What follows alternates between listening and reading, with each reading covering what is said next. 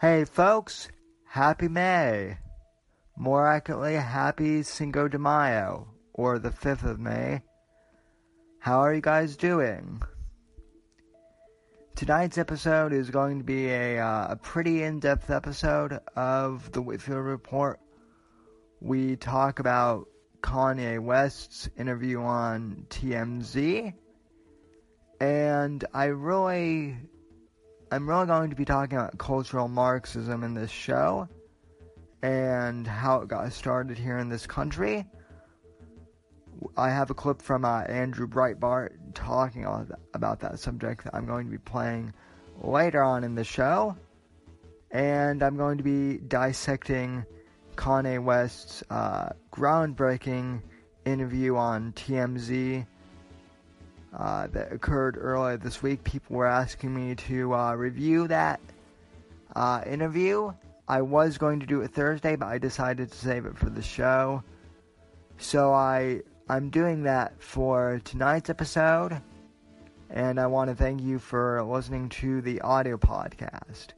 As always, you can catch the live streams of this podcast on our YouTube channel, 8 p.m. Eastern, Saturday nights.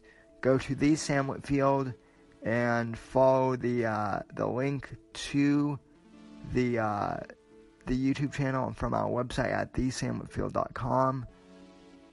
And folks, be sure to support me on Patreon too by going to patreon.com/Whitfield. For just $1 a month. $1 a month, you can support this podcast and everything else I'm doing. I really appreciate it, and without further ado, let's start the show. Thank you for listening, folks. God bless.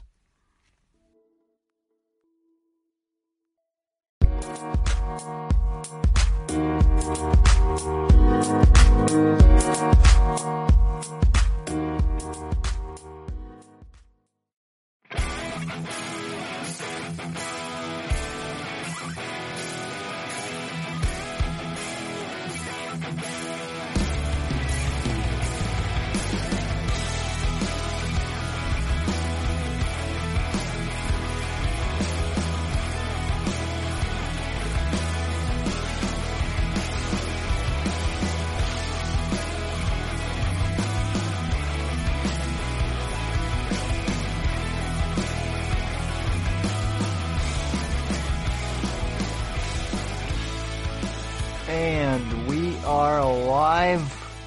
Good evening, folks. Welcome to the Whitfield Report. I am your host, Sam Whitfield, broadcasting live from NGC TV studios here in South Florida. And I want to thank you for tuning in to another edition of the Whitfield Report. As always, you can follow me on Twitter at SamDavier_NGC, hashtag Whitfield Report. You can also follow the Whitfield Report on Twitter at Whitfield Report. You can follow me on Gab at Sam Whitfield and on Instagram at SamW_NGC, Facebook.com/Whitfield Report. And as always, you can go to thesamwhitfield.com. You can also subscribe to the audio version of this podcast on iTunes or by going to anchor.fm/Whitfield Report and clicking on any of the links. We're available wherever you get your audio podcast from. Anyway, folks, like I said, I want to thank you for joining me for tonight's show. Very rarely do I repeat a topic or expand upon a topic from a previous show. But last week I talked about Kanye West's new single, Ye versus the People. And I spent basically the entire hour and a half of the show discussing why Kanye West's new openness to the MAGA movement is so key to what we're trying to do in terms of influence the culture. Now, I've gotten a lot of pushback, and there's been a lot of pushback in the past week from conservatives who are saying that we shouldn't be so quick to embrace Kanye. There's been pushback from commentators like Tommy Lahren, who I'll get to in a bit. We actually have that clip, who are saying that conservatives are foolish to embrace Kanye West so quickly. And to them, I say that this is simply not true. First off, I want to make something clear. Just because I like what Kanye West is doing so far does not mean that I'm all of a sudden loyal to him 100%. I'm not fully look, if he does go off the reservation and start endorsing crazy SJW theories 24/7, then yeah, obviously I'm out. But what Kanye West is doing right now, and yes, I know he said that Emma Gonzalez is his hero, but what he's doing right now is he's starting a conversation.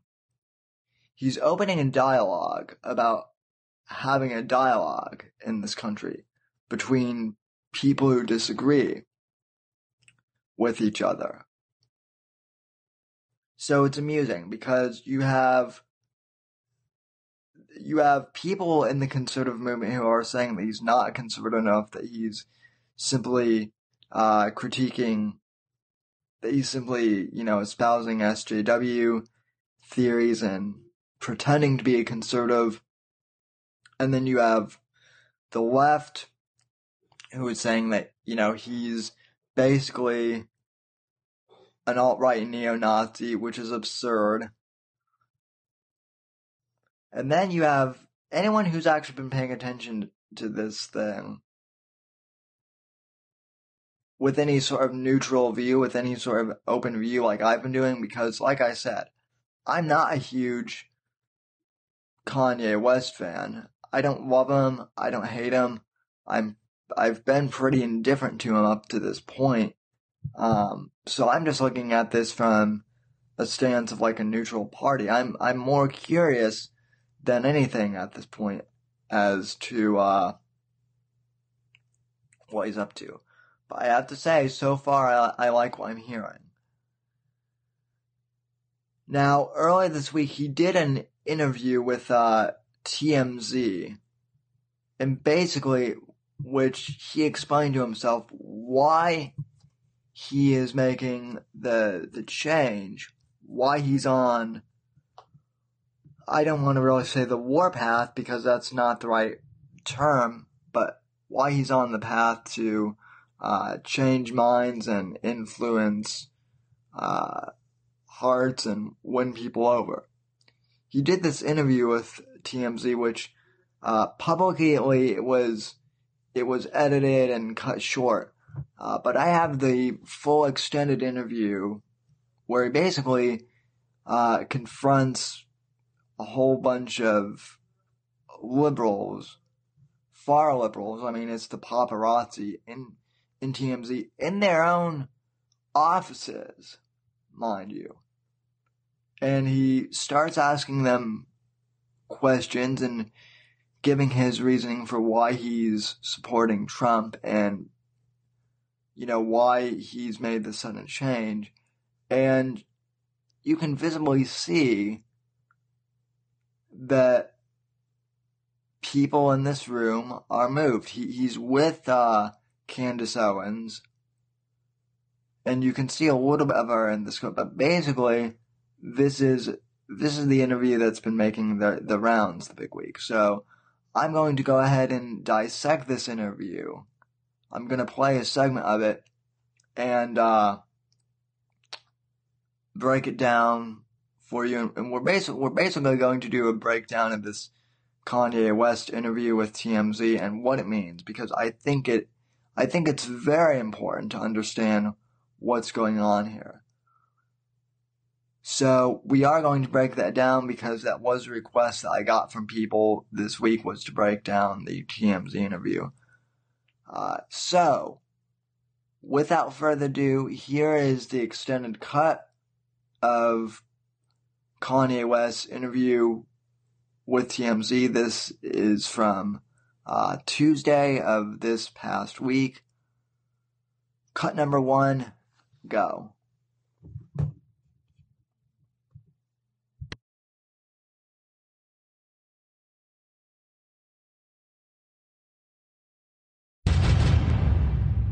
Based on what you've just said here, it sounds to me you got precisely the reaction you wanted by wearing that hat. I didn't want a reaction. You wanted a reaction. No. You knew there was going to be a reaction. I knew there was going to be a reaction, but I'm just living my life day by day, doing what I feel and what the Spirit calls upon me to do. But it also opens up this dialogue that you're not apologizing, because everybody else, when they make a statement like that, they end up apologizing because they're so worried about what people say on social media. Well, you know why when I went to visit him the first time, right after the election. Yeah, and I took the tweets down and everything. Yeah. Because I was drugged the fuck out, bro. I was drugged out. I was on opioids. 2 days after I got off of opioids, and I was addicted to opioids, 2 days I got off of opioids, I'm in the hospital, right? I'm taking hey, everyone listen to this, please. 2 days before I was in the hospital, I was on opioids. I was addicted to opioids. I had plastic surgery because I was trying to look good for y'all. I got liposuction because I didn't want y'all to call me fat like y'all called Rob at the wedding and made him fly home before me and Kim got married. I didn't want y'all to call me fat, so I got liposuction, right? And they gave me opioids, right? And I started taking 2 of them and then driving to work on the opioids, right? Then my boy, and I'd always ask my boy, to hand me if it's, we on tour, give me some weed, blah, blah, blah. So he had to go give me the opioids. And there was talks amongst my camp, like, Ye's popping pills, right? So when he handed this to me, he said, this is used to kill genius, right? So I didn't take it. 2 days later, I'm in the hospital. I was taking 2 pills a day at that time. When I left the hospital, how many pills you think I was given? Okay. Now, this is a big point of contention that people are making. Why is Kanye West talking about pills? Why is he bringing up pills? This is a big criticism that a lot of people on both the left and the right. Well, he's talking about his past, right, and how he's, been taking pills and how he's been heavily drugged up, or as he likes to say, drugged the fuck out to do his performances. He's admitting he has demons, and he's admitting that this is a struggle for him. But he's going to be talking how this has changed for him. Keep on watching. It's interesting. 7. I went from taking 2 pills to taking 7. So the reason why I dropped those tweets and everything, because I was drugged the fuck out, bro. And I'm not drugged out. These pills that they want me to take 3 of a day, I take 1 a week, maybe 2 a week. Y'all had me scared of myself, of my vision. So I took some pills so I wouldn't go to hospital and prove everyone right.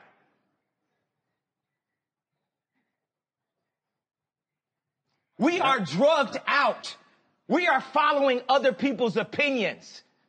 We are controlled by the media. And today it all changes.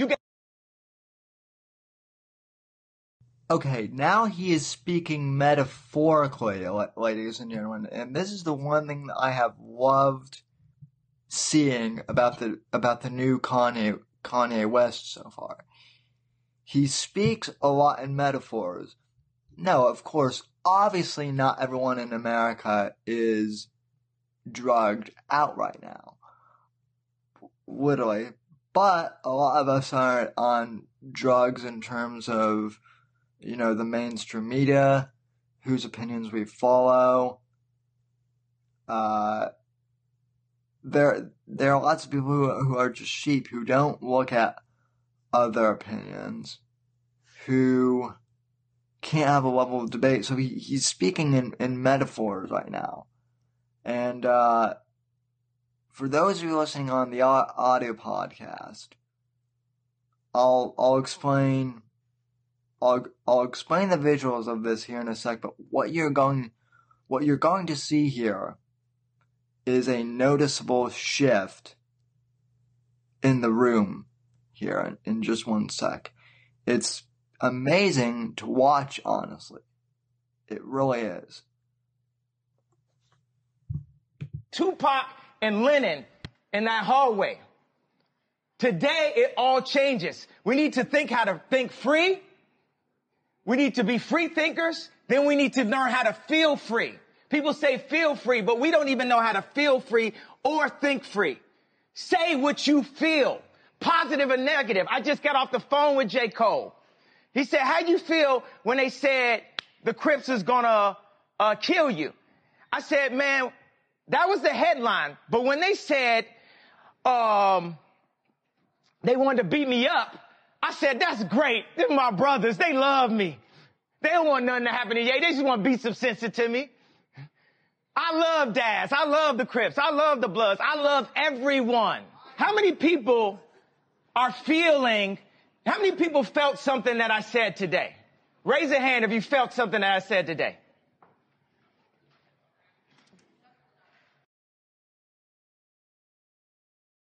Now, for those of you listening on the audio podcast, this is fascinating.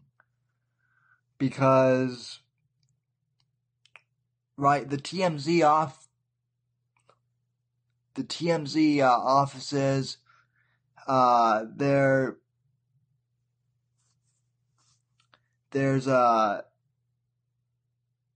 it's a square room, and there are several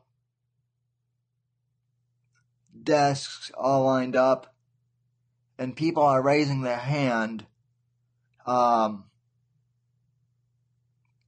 in a row, responding to Kanye's question.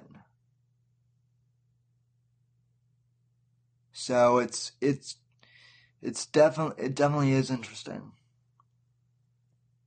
It's powerful to see. Is YouTube, and I'm getting a notification now that YouTube may be blocking this stream. So for those of you, if you can't see that, can anyone in the chat let me know if you can still see the stream? Let me know. Do you feel that I'm feeling? Do you feel that I'm being free and I'm thinking free? Yes. I actually don't think you're thinking anything. I think what you're doing right now is actually the absence of thought. And the reason why I feel like that, because Kanye, you're entitled to your opinion. You're entitled to believe whatever you want. But there is fact and real world, real life consequence behind everything that you just said. And while you are making music and being an artist and living the life that you've earned by being a genius, the rest of us in society have to deal with these threats to our lives. We have to deal with the marginalization that has come from the 400 years of slavery that you said for our people was a choice. Every day we have to walk into that truth while you choose to say things that, to be honest with you, dog, are nonsensical. You want to think freely? That's fine. I'll combat your free thought with my free thought because mine is grounded in a reality that I've been given and a reality that I'm going to change, but I'm not going to do it by pretending that the enemies are on the same team as me. And frankly, I'm disappointed. Okay, this is very interesting to see what's going on. This guy who is in the TMZ office, I don't know his name, but this individual is basically accusing Kanye West of teaming up with the enemy. Okay?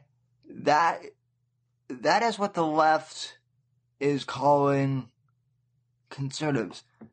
They're calling us the enemy. We're the enemy. This is the language of cultural Marxism.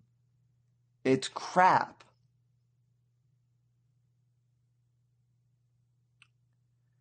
And Kanye's response to this is, I was even shocked the last time that I saw this.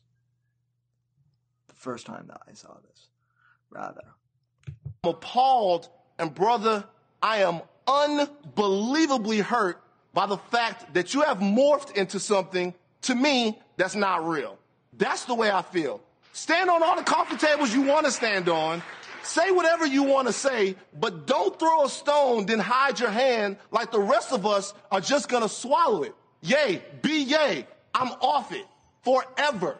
Do you. But remember, the life that I live is as a real person, an actual person. Now, the thing is, he said grounded in reality. This reality has been forced upon us. It is a choice. Just like when I said slavery is a choice. The reality, we can make our own reality. Now, when Kanye West refers to slavery here, folks, he's not talking about literal slavery. Obviously, he knows that wasn't a choice. But what he's referring to in the slavery thing is that people are mental slaves, particularly on the left. They're slaves of this mindset that they're victims, that they're oppressed. Again, Kanye West here is combating cultural Marxism in a big way, ladies and gentlemen. Talk about history, but not too long. We need to talk about our now, because we can fix and start loving each other now. When I say we have no enemies, we don't have enemies.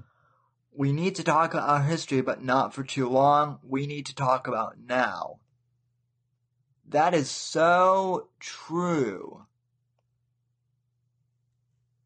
What he's saying is 100% true. And like I said on the show last week, this is what Star Parker and Alan West and Herman Cain and all of these other black conservative activists and commentators have been saying for years. But why hasn't it gotten noticed? Well, because these individuals are political people. They're not in the sphere of pop culture like Kanye West is. This is one of the reasons why Kanye's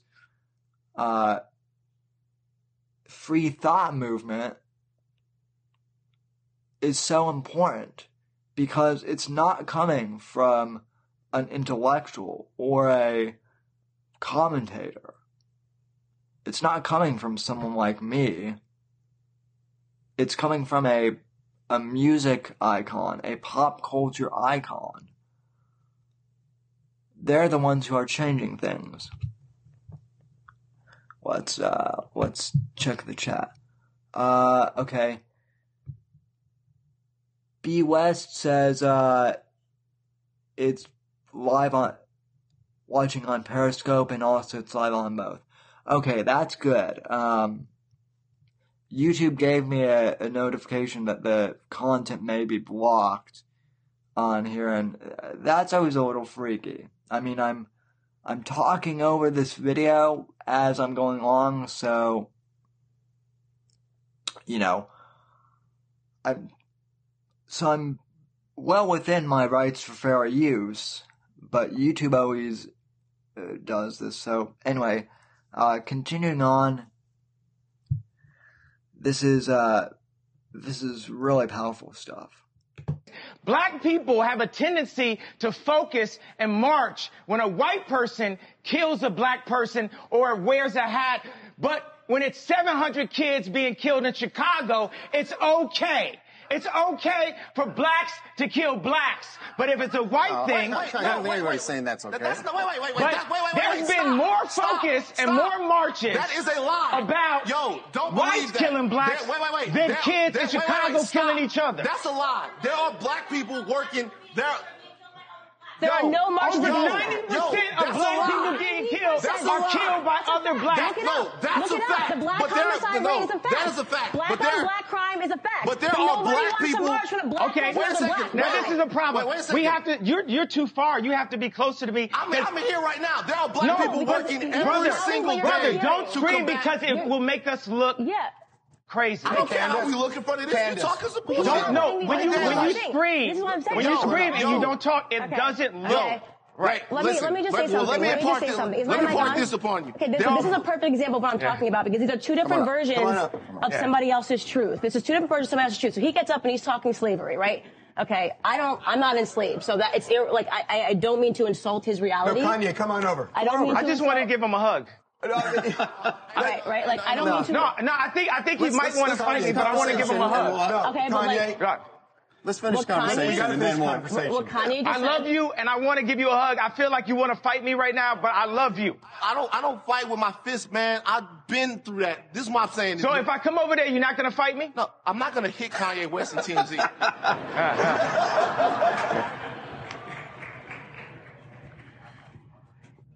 Bro, you got to be responsible. This is actually a very moving moment here, ladies and gentlemen. At least to me, it is very moving. I wouldn't go so far as to say that this is Kanye West, Martin Luther King moment. I wouldn't go that far. But I would go so far as to say that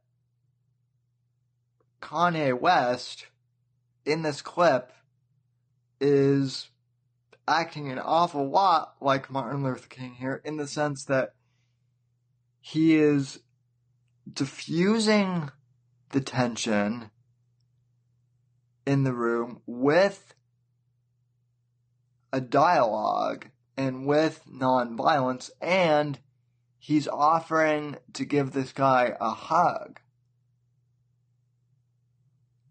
which is profound. He doesn't want to, quote unquote, fight his enemy. He wants to love people, and he doesn't see people as his enemies either. He doesn't even see the Bloods and the Crips who are threatening to kill him as his enemies. He wants to have a dialogue with them too. And I think we've become so used to, especially in the hip hop genre, in the hip hop and rap genre, to people talking about gangbang, doing drive-bys and gang rapes and gangbangs,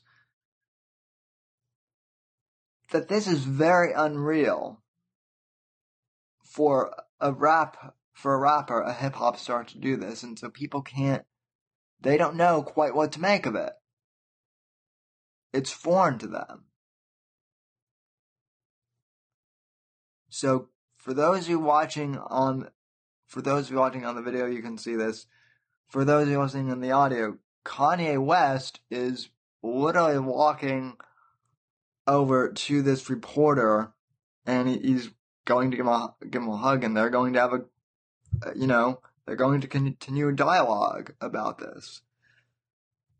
This is rather brilliant, I think. Man.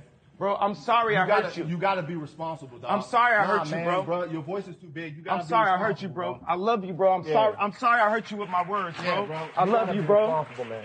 Bro, gotta be responsible. I didn't mean to say things that hurt you. I didn't mean to wear the hat out the blue and shock so many people and not give them a way out of the pain. I understand that gave them pain, that made them see pain. But guess what?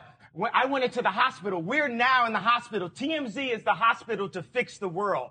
Obama was our opioids. It made us feel like everything was good. That's not true, bro. Yeah. That's not true. Listen, first of all, calmly. What's your name, though? I'm Van.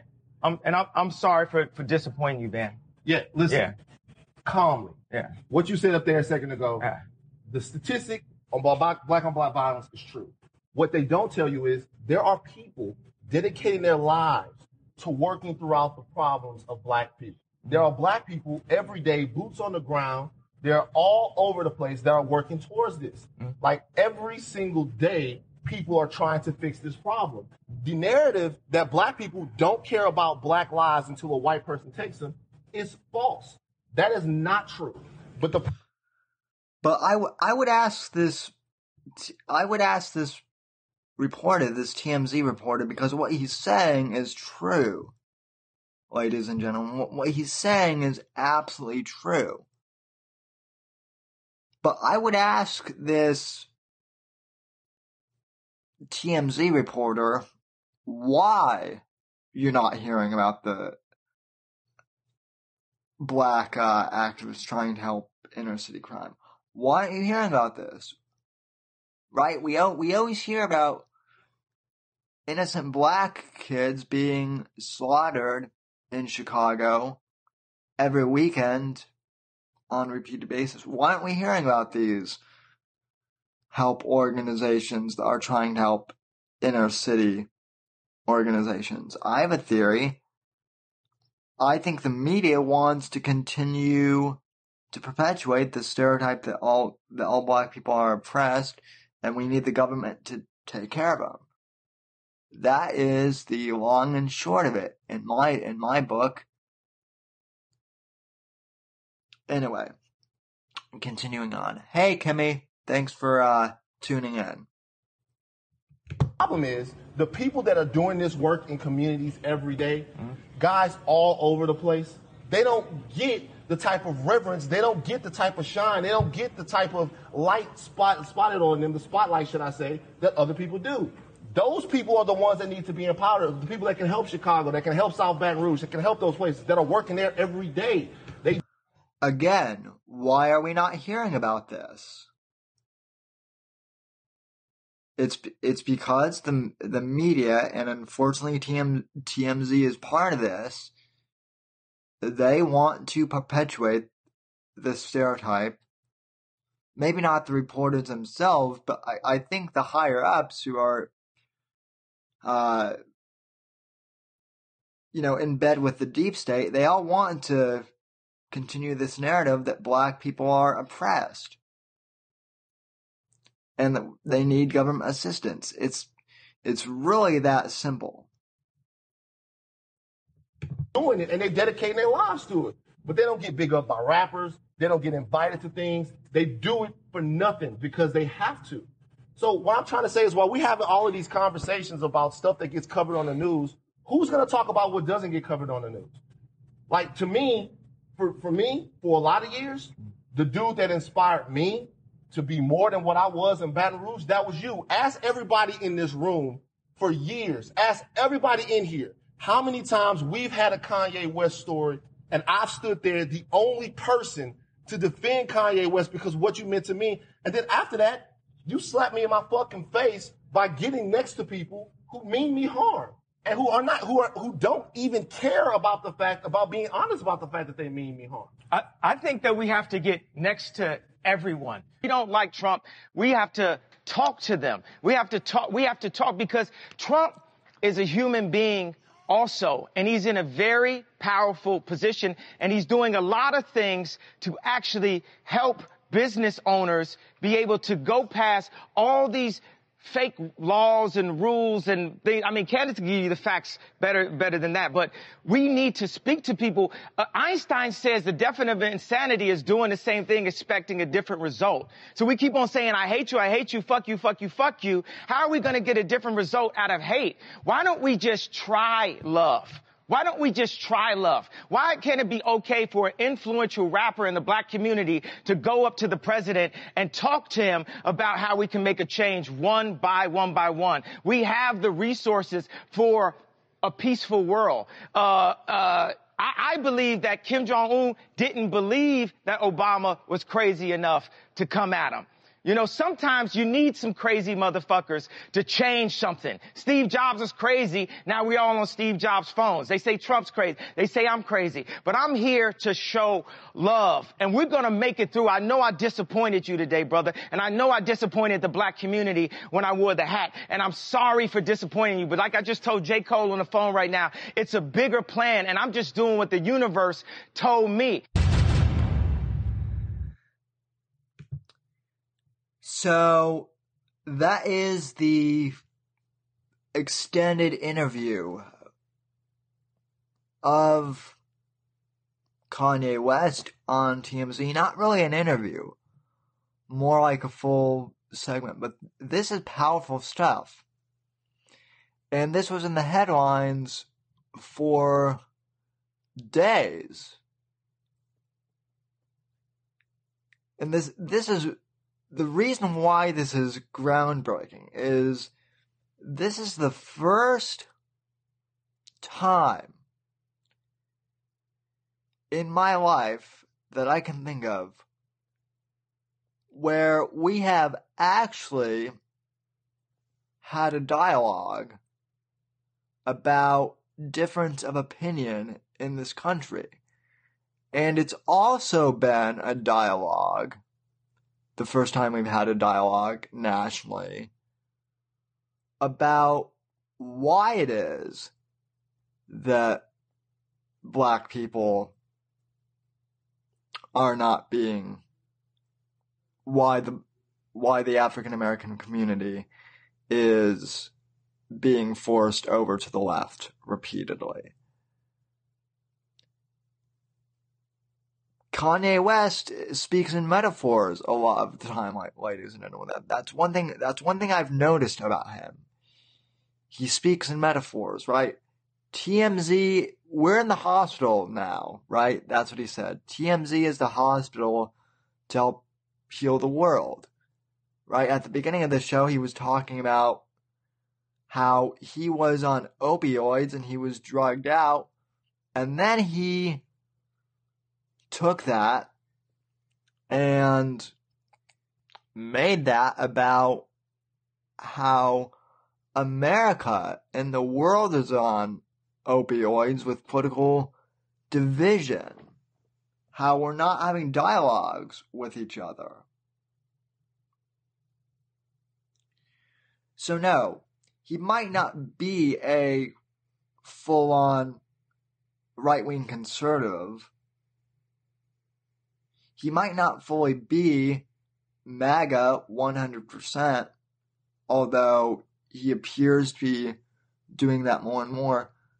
He just seems to be a guy who wants to start a dialogue about having dialogues with people of different opinions in this country. And is that honestly so bad? Is that so bad?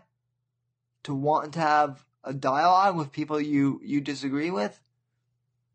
No, I try to have dialogues with people I agree with. And when I mean dialogues, I mean actual conversations, not shouting matches where people get pissed off and start shouting. When I was younger, I used to be more of like an argumentative debater, but now that I've gotten older, I really do try and limit my use of shouting, and I really try not to be argumentative. I'm not perfect at it. There are still topics, and there are still times where I will get righteously indignant and start shouting, and where I'll start going Michael Savage on people. I'm not admitting to being perfect, but I think within the last year and a half, since I ended the Whitfield Analysis, which was my old podcast, and since I began the Whitfield Report, my goal with this show has been to open more of a dialogue with people, right? I'm still the same conservative libertarian guy that I've always been, but rather than focusing on strictly politics, and rather than trying to be the next Rush Limbaugh, quote unquote, which when I started podcasting 10 years ago, right, I was still a teenager. I was 13 years old, and there were other teenage conservatives, and we all wanted to be the next Rush Limbaugh. All of us. Maybe it wasn't Rush Limbaugh, maybe it was Sean Hannity for some, maybe it was Ann Coulter. But for, pick a name in the conservative media sphere, everyone wanted to be, the next someone. Now as I got older, I 15, 16, 17, I began to recognize the validity of having my own brand, doing my own thing. I've taken a bit of influence from every single one of my influences to create my own style. Whether it be a little bit of Rush, a little bit of Hannity, a little bit of Levin, a little bit of Dennis Prager, a little bit of Dennis Miller, babe, I've made that into my own brand, and with the Whitfield Report, I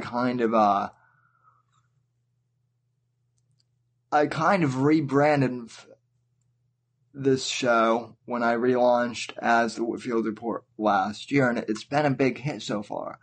I talk about conversations outside of politics too. I do movie reviews and I'll do pop cultural stuff. Why? Because politics is downstream from culture. And I believe it's important that we have a dialogue on multiple fronts about multiple things. And I realize I'm just one guy with a YouTube channel and a podcast. But I have talked to people recently who have otherwise never considered listening to conservative podcasts, and they like my show because they think I'm even keeled, that I don't yell, I don't obsess over, one particular topic. I don't call the listeners idiots if they don't agree with me 100% of the time. I try to be, even if I'm not fair and balanced like Fox News is, I admit to having a bias. That's the other thing. I'm upfront about it. But I'm fair with how I present things. Now, I bring none of that up to toot my own horn, but I bring that all up to show to people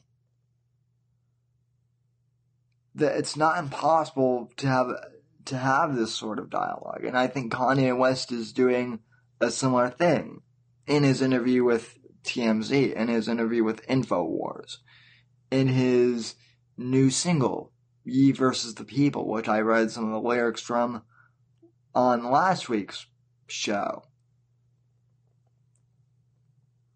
This is groundbreaking stuff. It really is. That's happening here in America. And let me read through some of the comments real quick before we continue on. I've kind of ignored the chat here for most of the podcast, so let's continue. Let's see. Dax says, nice hat. Josh says, hey Sam, here to do my thing. B West, hey, watching on Periscope, and it's live on both. Oh, yeah, that's in response to my earlier question. There's some interaction on the chat. Dax says, LOL, the look on that guy's face next to Kanye. Yeah, man, I mean, that was the interesting thing. I don't think people didn't know what to expect from this interview. It was pretty clear to me that was the case. Kimmy says, salty. Let's see. Stephanie says, I haven't seen the whole exchange, but saw a little bit on Neri. I can't see how anyone is saying Trump is directly trying to harm them, just my 2 cents. Yeah, exactly. And that would have been the other question. If I were Kanye, and if I were in that room, I would have asked the guy how Trump was hurting him directly. I would have asked that question if I were Kanye West. I would have said, how is Trump hurting you directly? Right? Because we hear that all the time from the left, that Trump's policies are quote unquote hurting the black community. We hear that a lot. But yet we rarely get an explanation on the specifics of how Trump's policies are harming people. Rarely. Right? Not that I can think of, at least. Okay, let's see. Let's see. Kanye did InfoWars. Yeah, I think he did. I know that Candace did InfoWars, and I know that Kanye was going to do InfoWars, but then he got into like a tweet scuffle with Ben Shapiro, and I'll talk about that here in a little bit. But yeah, overall, this interview is powerful stuff.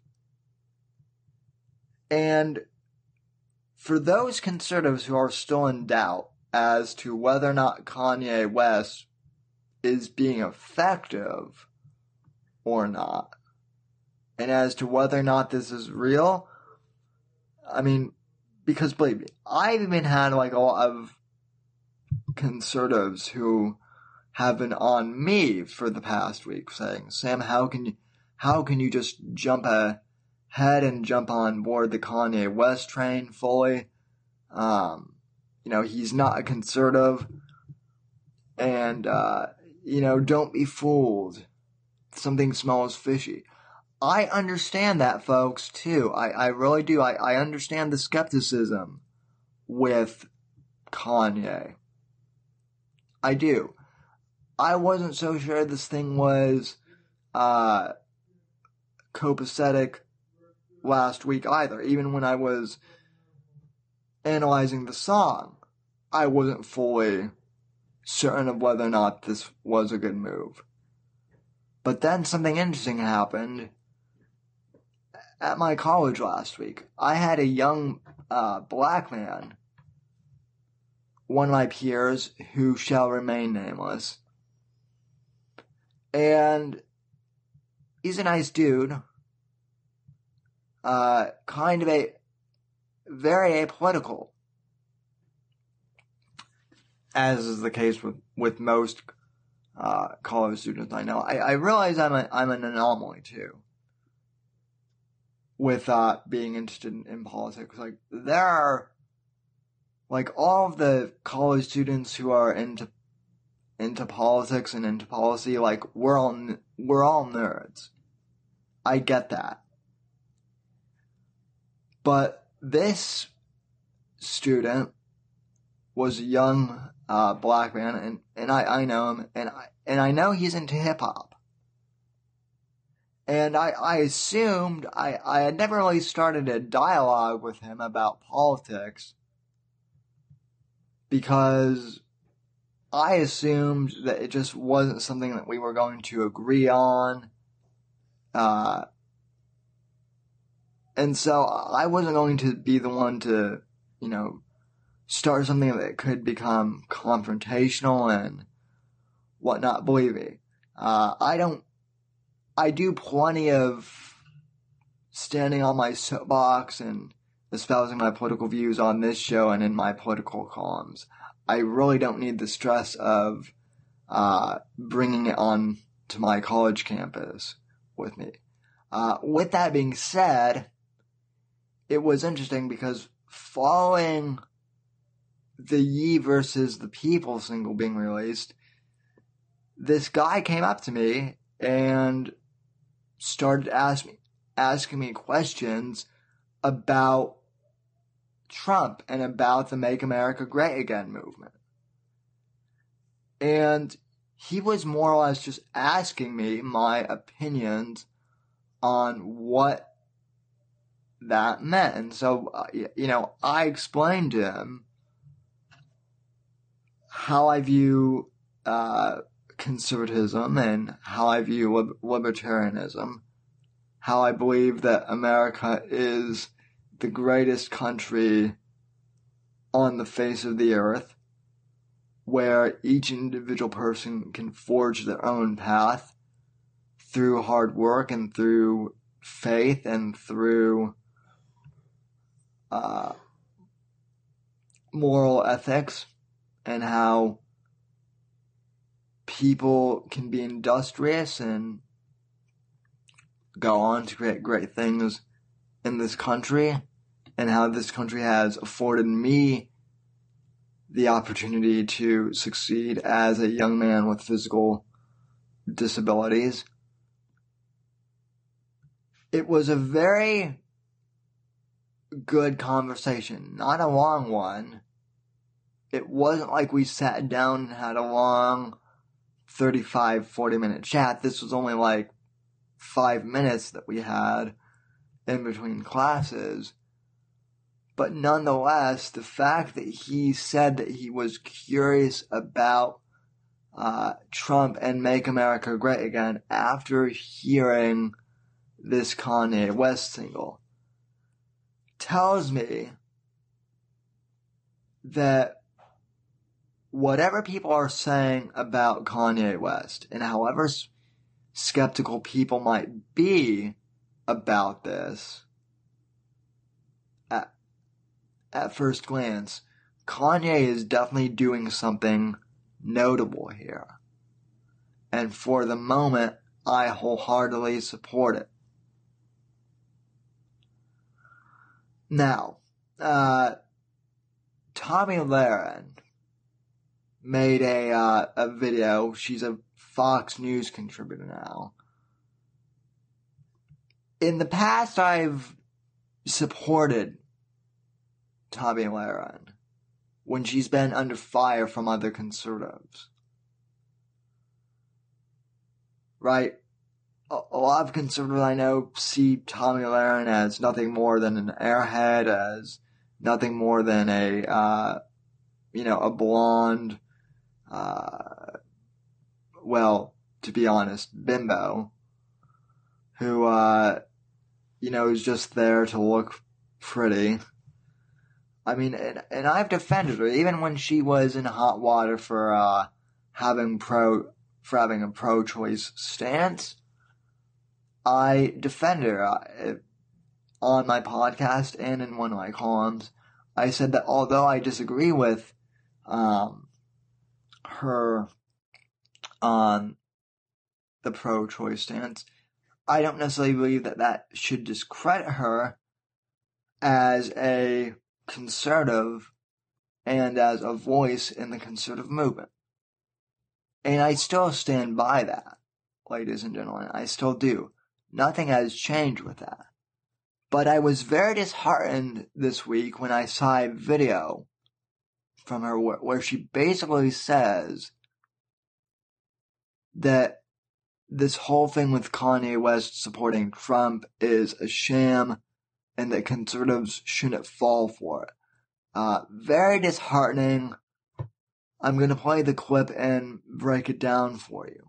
So this is Tomi Lahren's final thoughts on Kanye West. Cut number 1, go. Conservatives, Trump supporters, and free thinkers, please do not attach yourselves to Kanye West. It will backfire. Mark my words, it will backfire. It's time for final thoughts. You know, I've been skeptical of Kanye's awakening from the beginning, but I mostly kept my mouth shut because I was cautiously optimistic. It's certainly true he always marches to the beat of his own drum, and for that I give him credit. He's unconventional and a loose cannon, but if he opens eyes and minds of a demographic largely unaware of the merits of conservatism, independent thought, and support for our president, wonderful. But this president did not win based on the whims of the celebrity elite. He won because he focused on the average American. So do not make Kanye or any celebrity a messiah. Just look at this TMZ interview on Tuesday. It was nothing short of disastrous. I was addicted to opioids. I had plastic surgery because I was trying to look good for y'all. I got liposuction because I didn't want y'all to call me fat like y'all called Rob at the wedding and made him fly home before me and Kim got married. I didn't want y'all to call me fat, so I got liposuction, right? And they gave me opioids, right? And I started taking 2 of them and then driving to work on the opioids. Oh, and what about this ridiculous theory? You hear about slavery for 400 years? For 400 years? That sounds like a choice. No, Kanye, slavery was not a choice. That's absurd. I'm sorry, but is that really the kind of messenger we want for the movement? Maybe I'm wrong. Okay, now, a few things I have to point out here, and this is the perfect facial expression for me to pause on. I didn't do this on purpose either. But I find it interesting that this is where I paused with this facial expression. Okay? Tommy saying that we shouldn't rely on celebrities to, boost our movement. Excuse me. What was Trump before he became President of the United States, Tommy? What? Oh, he was a celebrity. What was Reagan before he became president? An actor. Right, so this whole thing about, conservatives, we can't put our faith in celebrities. And we can't embrace celebrityism. First off, no one is asking, Kanye isn't asking us to put our blind faith in him, and neither is Trump because they're celebrities. But both of them were and are using their platforms as celebrities, and in Trump's case, former celebrity, to open people's minds, and also in Trump's case, to actually make policy to help the country. But this notion that conservatives, that we can't embrace celebrities because they're stupid, granted, a lot of them are. But we do have some on our side, so don't crap on them. Expand the tent. Don't break it down. I mean, even Owen Benjamin and Dennis Miller are celebrities. They may be minor celebrities now, but they're still celebrities. Continuing on. Oh, also, quick note. I'm not sure if Tommy watched the full interview. She probably didn't, judging from what I'm hearing. Or Kanye's comment about drugs and the comment about slavery went so far over her head, and she clearly doesn't understand metaphors when she hears them. But I think Kanye's change of heart has little to do with Trump, politics, or free thought, and a heck of a lot more to do with Kanye promoting Kanye as usual. This is a man who will do and say anything to be the center of attention. Remember this? George Bush doesn't care about black people. Or how about this? Oh, and this doozy. Look, Kanye is a businessman, and he knows how to get people talking about him better than anyone else, and it's smart on his part. So let me get inside Kanye's head for a minute. If I'm planning to drop a single in a week, what better way to promote it than nab all the headlines than to get the whole world talking about me? What is the most outrageous thing I could say to shock everyone? Oh, right. Come out in support of Donald Trump. That'll do it. Maybe I'm wrong. Maybe his love of Trump and conservative thought is genuine. But to be honest, who cares? Are we really going to put our eggs in Kanye West's basket? What happens when you flip the script next week or next month in a bid to nab more attention? Then what? We look like fools. The irony of her remarks there is so delicious. Who cares? Huh? I don't know, Tommy. Didn't you go on The View about a year and a half ago and say that you were pro-choice? Didn't you mock and criticize some of the pro-life people for being too, obsessive with pro-life values? Didn't you say that some of them were, too stringent? For you to essentially say that, Kanye is unqualified to talk on issues, that is rich coming from you. Appointing him our cultural messiah. Don't fall for it. Those are my final thoughts. Feel free to disagree. From LA, God bless, and take care. But, Tommy Lahren is brilliant. She's the most brilliant commentator that we have today. She's such a true conservative, too. We need more Tommies in the world. That's what all of her fan girls, and admittedly some of her fan boys, would say. Yeah, Tommy's, this is what I had to deal with on Twitter yesterday. Yeah, Tommy's right. We shouldn't fully trust Kanye West. First of all, no one is saying that we fully should trust Kanye West or that we should put our faith in any celebrity. But give him a chance first. I'm at least willing to be open-minded about Kanye's effectiveness, and like I shared a while ago in my story, it is possible that Kanye is helping us to have a dialogue about these serious topics. It definitely is possible. And Tommy could be completely right, and we could all be being duped right now, too. But you know what? You know who else they said that about? Donald Trump. During the entire election season in 2016, the Never Trump movement, even after the election, they were saying, this is all a farce.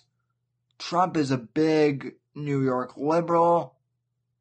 We can't have him in the party. This is a fraud.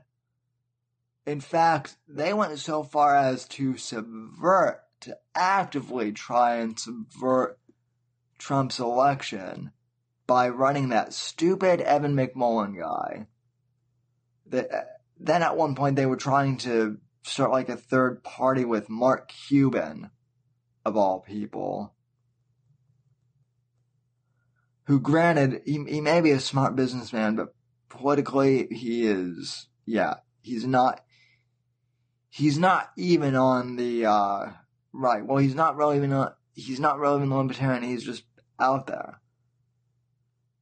So my point being, it's incredibly ironic that Tommy, Lahren is criticizing Kanye West, yet was complaining when a lot of conservatives were criticizing her pro-choice stance for more valid reasons. Okay, and the reason why I brought up that video of her and the final thoughts is because people were bringing that up, and that's kind of made the headlines too. So I wanted to address that as well. Look, as far as Kanye doing his thing right now with Opening Minds, I fully support it. I think it's great. I think we've needed a dialogue. Now this goes, we're not done with the show quite yet. This goes into another topic, into a bigger topic, which is, why am I spending so much time on Kanye West? Why have I spent 2 episodes now talking about Kanye West and the song and the TMZ interview? Why is this important? Well, it's important because politics is downstream from culture, as Andrew Breitbart used to say when he was alive. Right?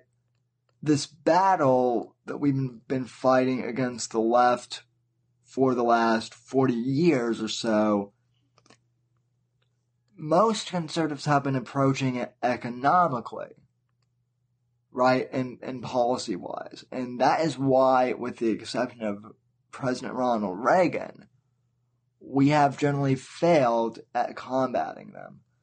The left, economic Marxism here in America cannot happen.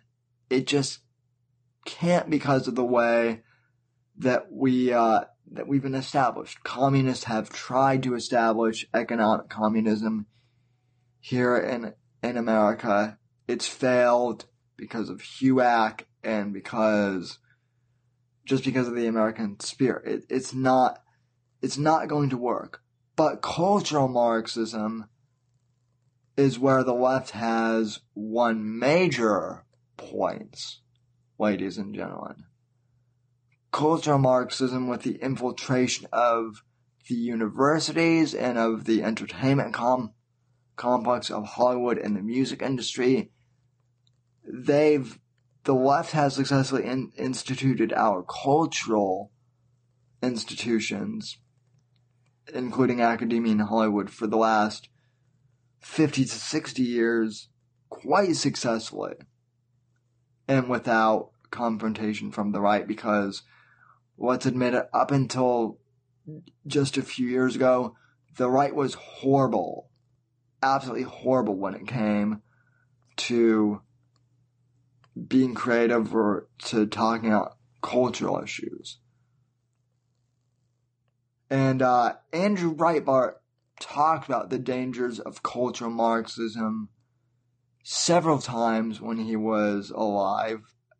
Dax in the chat, I don't know if you're still there, Dax, but Dax was the one last week in the comments who said that he wished Breitbart was still alive to see all of this coming to fruition.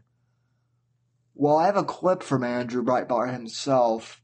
This was back in 2011, 2012, shortly before his death.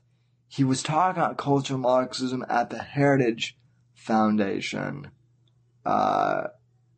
This was shortly before he died, and he talked about the importance of why fighting the left's cultural Marxism is so important, and how we as conservatives can fight back. And luckily, conservatives and libertarians are finally starting to fulfill Andrew's vision of fighting back against the cultural left. But anyway, this is Andrew Breitbart at the Heritage Foundation. This is another 10-minute clip or so, which I will break down and analyze as we go along. Cut number 1, go. We are the apostates. We are the ex-smokers who are furious when we see somebody lighting up. And so our outrage when we see liberalism in its hypocritical display, we're the ones who get the most outrage. And by hypocritical display, in my book I talk about, it's not that their economic stuff that makes me so angry, though it does. It's the cultural Marxism on the left that drives me crazy. The cultural Marxism that, in the guise of American studies at Tulane University, where I thought I was going to be reading Mark Twain and other great literary figures, I was inundated with rape lit my freshman in advanced freshman English. It was just, one book of victimhood after the other. I didn't even know what it was. I just was depressed. I'm like, is there a book that does not have haikus about rape? I don't want to read about rape anymore and oppression.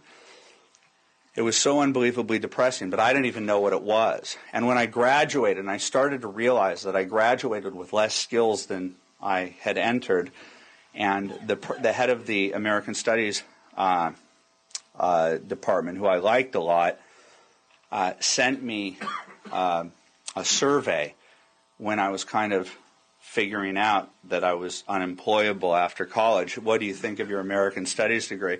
And I had so much free time that I actually started to read the books in greater detail than the first four pages of the chapter. You know how you would do that, like before you got into a class.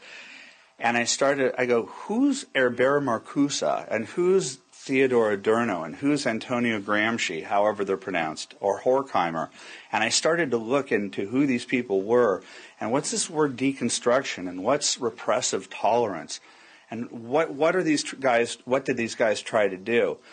This is my Glenn Beck conspiracy, Dana, in the book. It's this is my billboard in my head of what happened to American society, how a country that fought so valiantly against Marxist ideas when they were aimed at the economic pillar of American society, they failed because middle-class American values worked. People came here with a nickel in their pocket. And, they'd say, hey, look, the boss is a really bad guy. We need to bond together and take down the owner. They go, no, I've got a widget that I'm working on that's going to make it so that we can make 20, things instead of 40 things. And I think I'm going to be able to create a company based upon it. So what Breitbart mentioned right there at the end of this first segment is key here, ladies and gentlemen. Right? Economic Marxism didn't work in this country because we're innovators. We're natural innovators. Right? Even the factory workers are innovators. Now, granted, there were unfair practices in labor. We had unions. They fixed things, and now we don't need them anymore. It's no coincidence too that the unions have become a major tool of the left as well. But I digress. That's another topic for another time. Going back to kind of the beginning of the clip, Breitbart talks also about how his English Lit degree was useless after he got out of college. How this AP Lit degree was useless, and how when he was unemployed, he actually went back and started reading these books and, discovered pretty early on how foolish all of this was. Interesting. Very interesting. Now Now he's going to go ahead and talk about how cultural Marxism got into this country. And this is fascinating because what you're going to hear, I mean, you've already heard some of the buzzwords. What Andrew mentions with cultural Marxism, you're going to hear buzzwords now that we hear all the time coming from social justice warriors. This is fascinating. The left was never able to be victorious in its argument. Sure, there was a battle out there, but America was not really susceptible to the arguments of economic Marxism. But the cultural Marxists, and especially Gramsci, came up with an interesting idea. Where there was Marxist-Leninist thought, which was the revolutionary impulse, there was this idea of gradualism. Gradualism meant that we can kind of do this thing bit by bit and think of this as the long march through the institutions. And the cultural Marxists from the Frankfurt School, those people that I mentioned, figured out it's the cultural institutions that we need to walk through the front door and take them over. And they did it to academia. The post-structuralist model is what it's why our children come back from Thanksgiving after you hugged them and you gave them a stereo and bought them the little cool refrigerator and they said, I love you, Mom, I love you, Dad, it's a great thing, and they come back saying, why are we having Thanksgiving?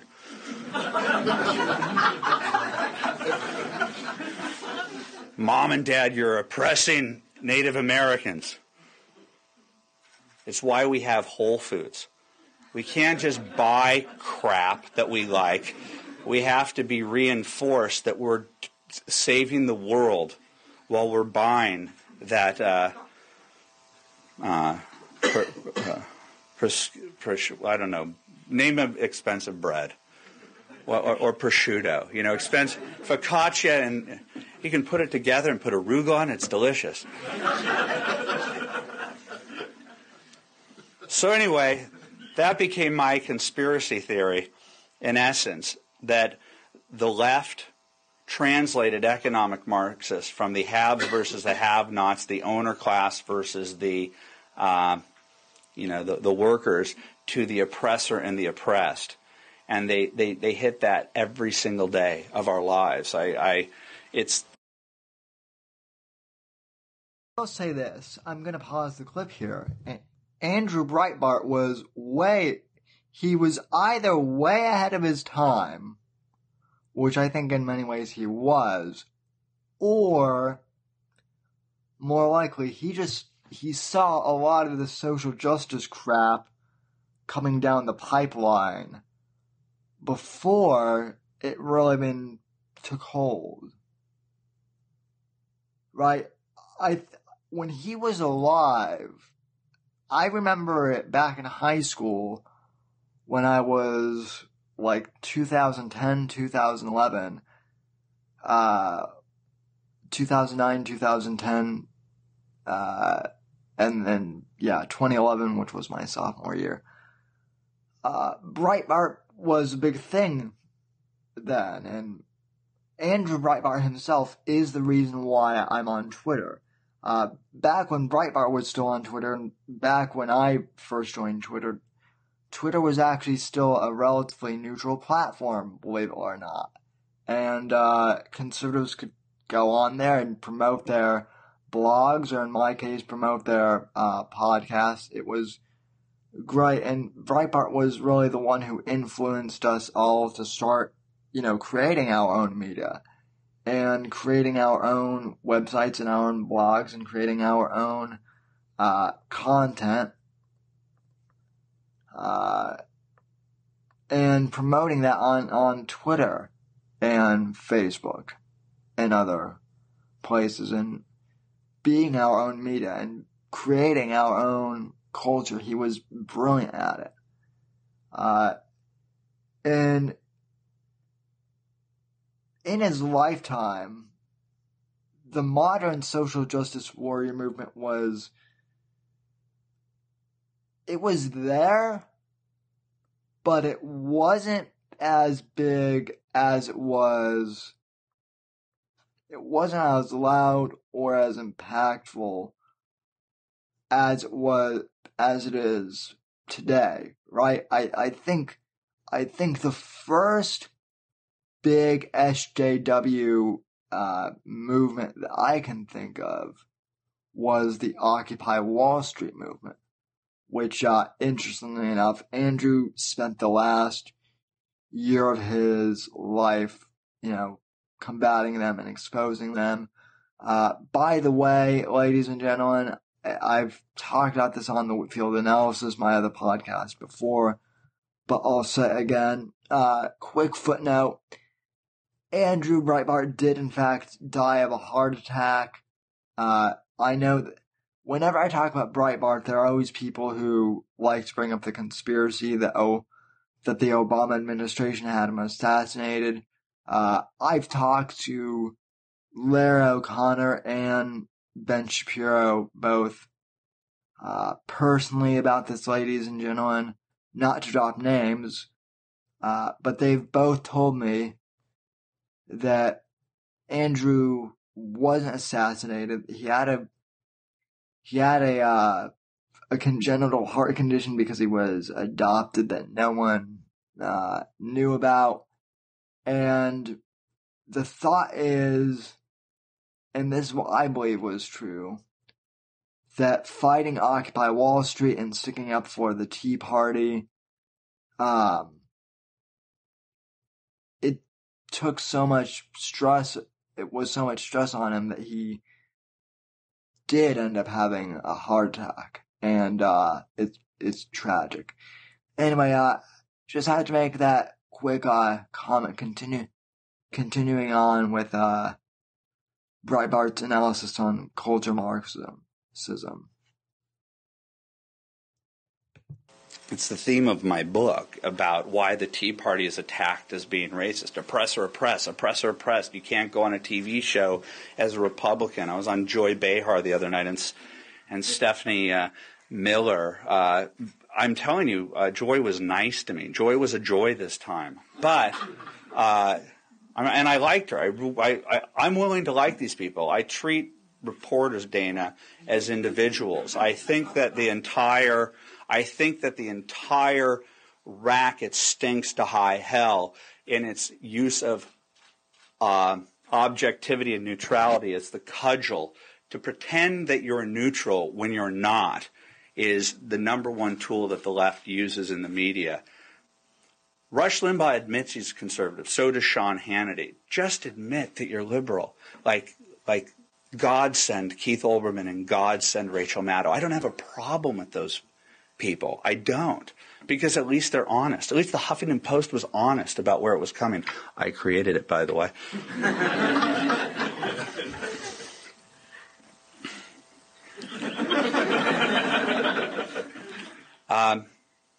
I went on the Joy Behar show, and they said, Alan West racist. He did in fact create the Huffington Post, by the way. I'll get into that here in a sec. Why? Because he said something about, Muslims. He said Islam isn't a race. But it's just racism. The Tea Party's racist. What do you mean? What did they do? Oh, we have evidence that the Tea Party is racist. MSNBC's Contessa Brewer pointed out when she showed a photograph of a man whose head was cut off holding a gun, implying that the Tea Party was racist and violent, and that nobody should leave their house and protest because dissent no longer is patriotic. And lo and behold, these evil bloggers who don't have enough fact checkers and don't have enough editors to protect us from ourselves found out that missing head was a black man, a black Tea Partier. And my big revelation was Clarence Thomas hearing. So race. Now, this is important. I just kind of want to preface this. Breitbart is about to explain more or less his origin story for how he became a conservative, if you want to describe it that way. He explains how he became a conservative here, what led him to conservatism, because he was a default liberal prior to this, and it all has to do with the Clarence Thomas hearings. Very interesting stuff. I'll play this, I'll analyze, and then we'll wrap up the show. It's the beginning for me. I was super politically correct. Will you be my friend, sir? Will you? I wanted a black friend so bad. You have no idea. When I was liberal, I did. And then George Bush said, like, the soft bigotry of lowered expectations. I was like, yeah, that made so much sense to me. And the Clarence Thomas hearings was clarifying for me. That was like the moment. I didn't have perspective at that point, but that was the moment that I realized that I wanted race to be my issue. When I saw that Clarence Thomas was the alignment of the press, the feminists, Eleanor Smeal and Patricia Schroeder walking up earnestly, and Peter Jennings, Dan Rather, like, ooh, this is the most serious thing we've ever discussed in the history of the world. And I was pro-choice back then, and I understood, even in my shallow liberalism, that I understood that the subtext of this entire thing was the abortion debate. I wasn't that dumb. When I saw that they were willing to invade his privacy to start grilling him on whether or not he rented pornography simply to embarrass him, to show that he's human and has a human flaw, and that the people who were grilling him were Caucasian, privileged, and in the case of Ted Kennedy, the dictionary definition of workplace sexual harassment. I started. Vice President Joe Biden was on that committee, too, by the way. So yeah, between Ted Kennedy and Joe Biden, who were grilling Clarence Thomas, a black man, yeah, we had some real winners back then in the 90s. But thank God that happened, because Breitbart came over to our side early on and, created the modern conservative internet as we know it now. Go, okay, I was rooting to take this guy down, and then when I saw the I believe Anita Hill bumpers, I believe Anita, I believe Anita what? That in 6 years of work, or 6 or 5, I didn't fact check it, but in working with him for years and years and years, she went job to job to job, rose through the ranks, got raises, and the worst thing that ever happened was he said that there was a pubic hair on a Coke can. I said, if you worked with me by lunchtime, something worse is going to be said. But I'm not Bill Clinton, who within 1 year became the standard bearer of the Democratic Party a year after the year of the woman, where sexual harassment was defined by pubic hair on a Coke can. Clarence Thomas woke me up, and the Bill Clinton thing got me angry. And I started to figure out what the hell just happened, because... Alright, so that is the end of the clip. It kind of cuts off inconveniently there. The reason why I played the clip for you there is because Breitbart basically dissects what cultural Marxism is and why it's important that we fight it. And so again, to all those conservatives out there who are saying, Sam, why are you spending so much time on the Kanye West thing? Why did you spend an entire episode and now 2 episodes of your show talking about Kanye West. He's a celebrity. Why should we even care? Because, folks, the left has taken over the culture for the last 40 to 50 years. And they have moved the Overton window, or as I like to call it, the pendulum, the clock pendulum of culture, so far to the left that we can't avoid it anymore. I was talking to one of my close friends today. It was actually I was talking to Joshua Johnson about this on Facebook. You know, guest on this show before, a regular guest, great guy. I love Joshua Johnson, love him, but he and I disagree on this Kanye West thing. He asked me,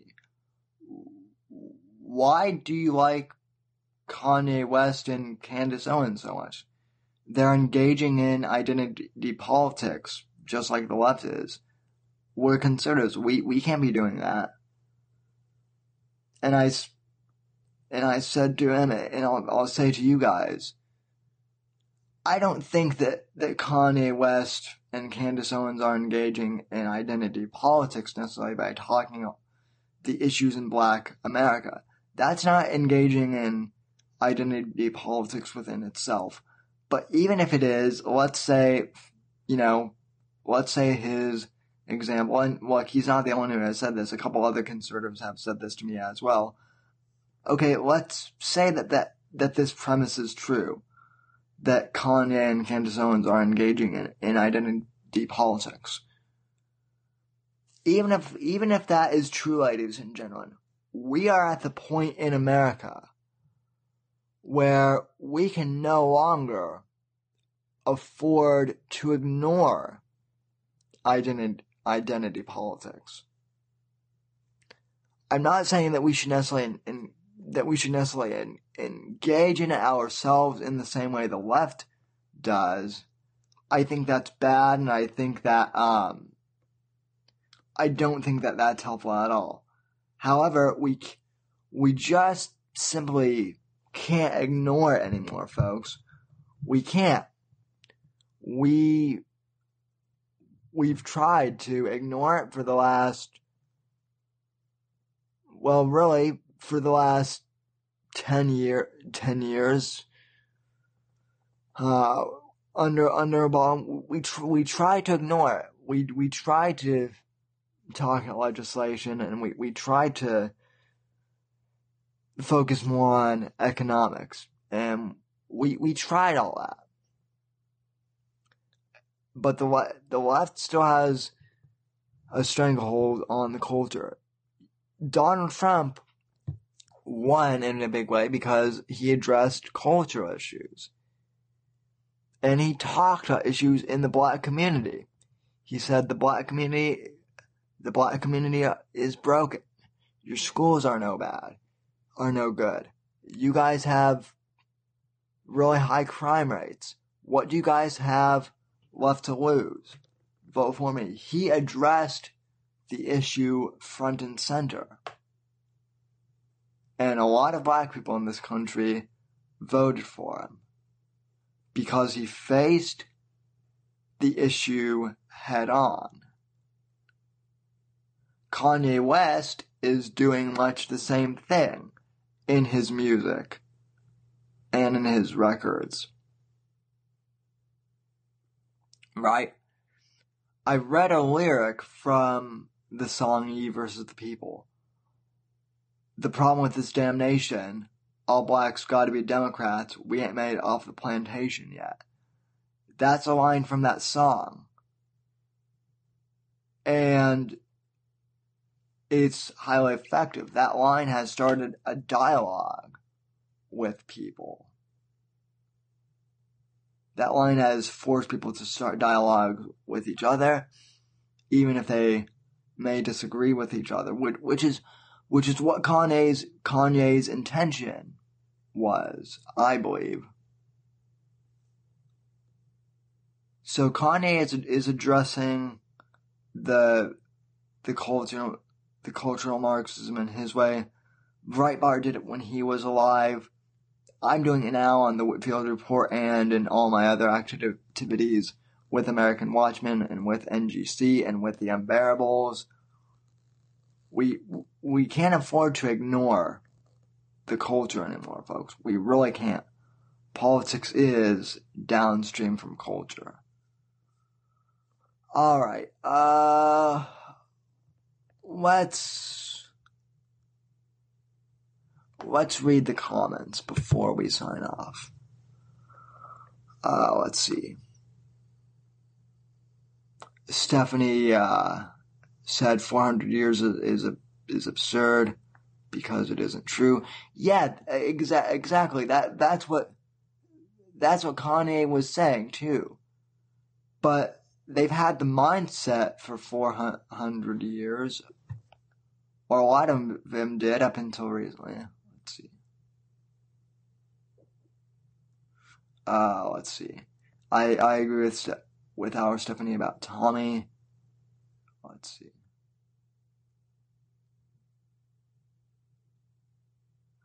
Let's see. Yeah, Steph. So Stephanie in the YouTube chat, for those of you listening on the audio podcast, by the way, I have a live chat room on the YouTube live stream, and people can come in and comment during the show, which you can do when I'm live streaming on YouTube. The show usually airs around 8:30 p.m. Eastern Time on Saturday evenings, and goes until around 10, like we are tonight, and people can chat. So one of our listeners, I won't say her last name, but Stephanie was saying that Tommy is, ineffective and whatnot. And Stephanie, I do agree with your remark that she does more harm than good. I will say this. I think Tommy was effective in bringing a lot of young women into the movement. But I don't think she's she's not an intellectual heavyweight by any means necessary. And that's pretty clear. However, I also think that Tommy is a hypocrite. And that's my big problem with her now, is that she's a hypocrite. Let's see. Okay. Man, I miss it, Andrew. Oh yeah, I miss Breitbart too. As I said last week to Dax in replying to his comment, I miss Andrew too. I think he was a genius, and I wish he was still around to guide us.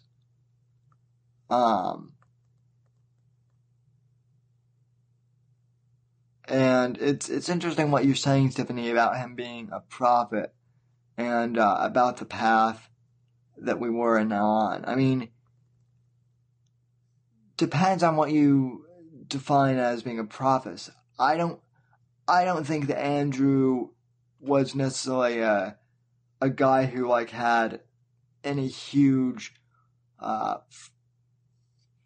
he didn't have any major insights in terms of predictions, but I think he was good at reading the tea leaves, and he saw where all this social justice warrior stuff was headed, and he read the tea leaves. He read the tea leaves accurately, and he called things as they were.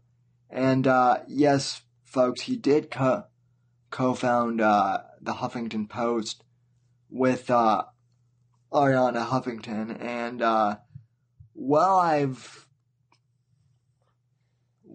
thinking of it, ladies and gentlemen, I do have a book recommendation for you all. If you haven't read his book yet, Andrew, before he passed away, he wrote a book in in 2012 called Righteous Indignation. Excuse me while I save the world. I'm pulling it up on Amazon right now for you guys to see. Here it is. I'm pulling up the web page right now. Okay, so here's the book. Righteous Indignation, Excuse Me While I Save the World. This is by Andrew Breitbart. It's dated a little bit, ladies and gentlemen. It was published on April 24th, 2012, so a couple of years old now. Breitbart basically talked about how he became a conservative. It's essentially his autobiography mixed with his guide on how the right can win battles using social media and using technology and using basically counter-cultural Marxism. It's a brilliant read. I'll link to the book in the show notes after the show is over. But yeah, if you haven't read this book yet, go look it up on Amazon. Again, that's Righteous Indignation, Excuse Me While I Save the World. I got this book on Audible when I first moved to Florida. So yeah, that was in 2013, 2014. He had already passed away by then. But it was very insightful to read, or in my case, listen to Andrew's story, basically about how he became a conservative and how he can win battles, and how we can win battles in the culture as conservatives. It's one of the best how-to conservative guides that I've ever read, and I highly recommend it to each and all of you. Alright, folks, and with that, I want to thank you all for listening to the program. I really